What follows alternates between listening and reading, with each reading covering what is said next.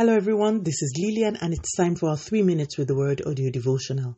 Today's topic is who is around you, and our anchor scripture is taken from the book of Judges chapter 2 and verse 12.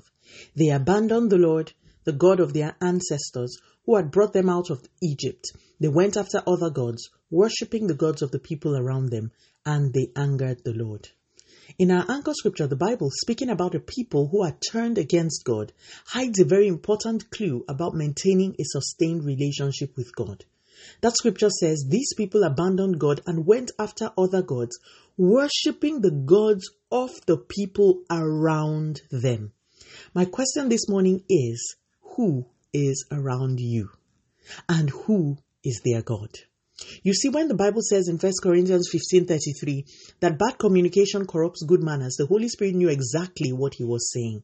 The people you surround yourself with will definitely affect your walk. The Bible is clear that even though we are not of this world, we are in the world. So it is impossible to not relate to people who do not share the same faith. In fact, God does not expect us to cut off relations with people who are not Christians.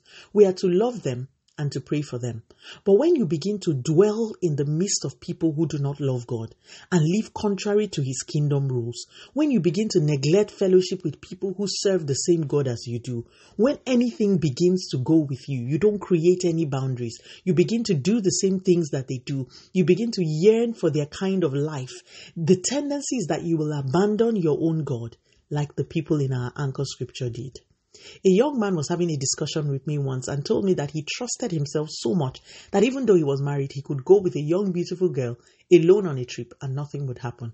I reminded him of 1 Corinthians 10:12. Let him who stands take heed lest he falls. The Bible says we should flee every appearance of evil. Love people, be good to them, but know where to draw the line. The fads and the patterns of the age are seductively and subtly luring even believers into ungodliness. Let us prioritize associating with fellow believers and keeping our eyes fixed on the one who purchased us with a high price. Mind your associations. Let us pray. Father, in the name of Jesus, thank you so much for your word. Continue to take all the glory, Almighty God.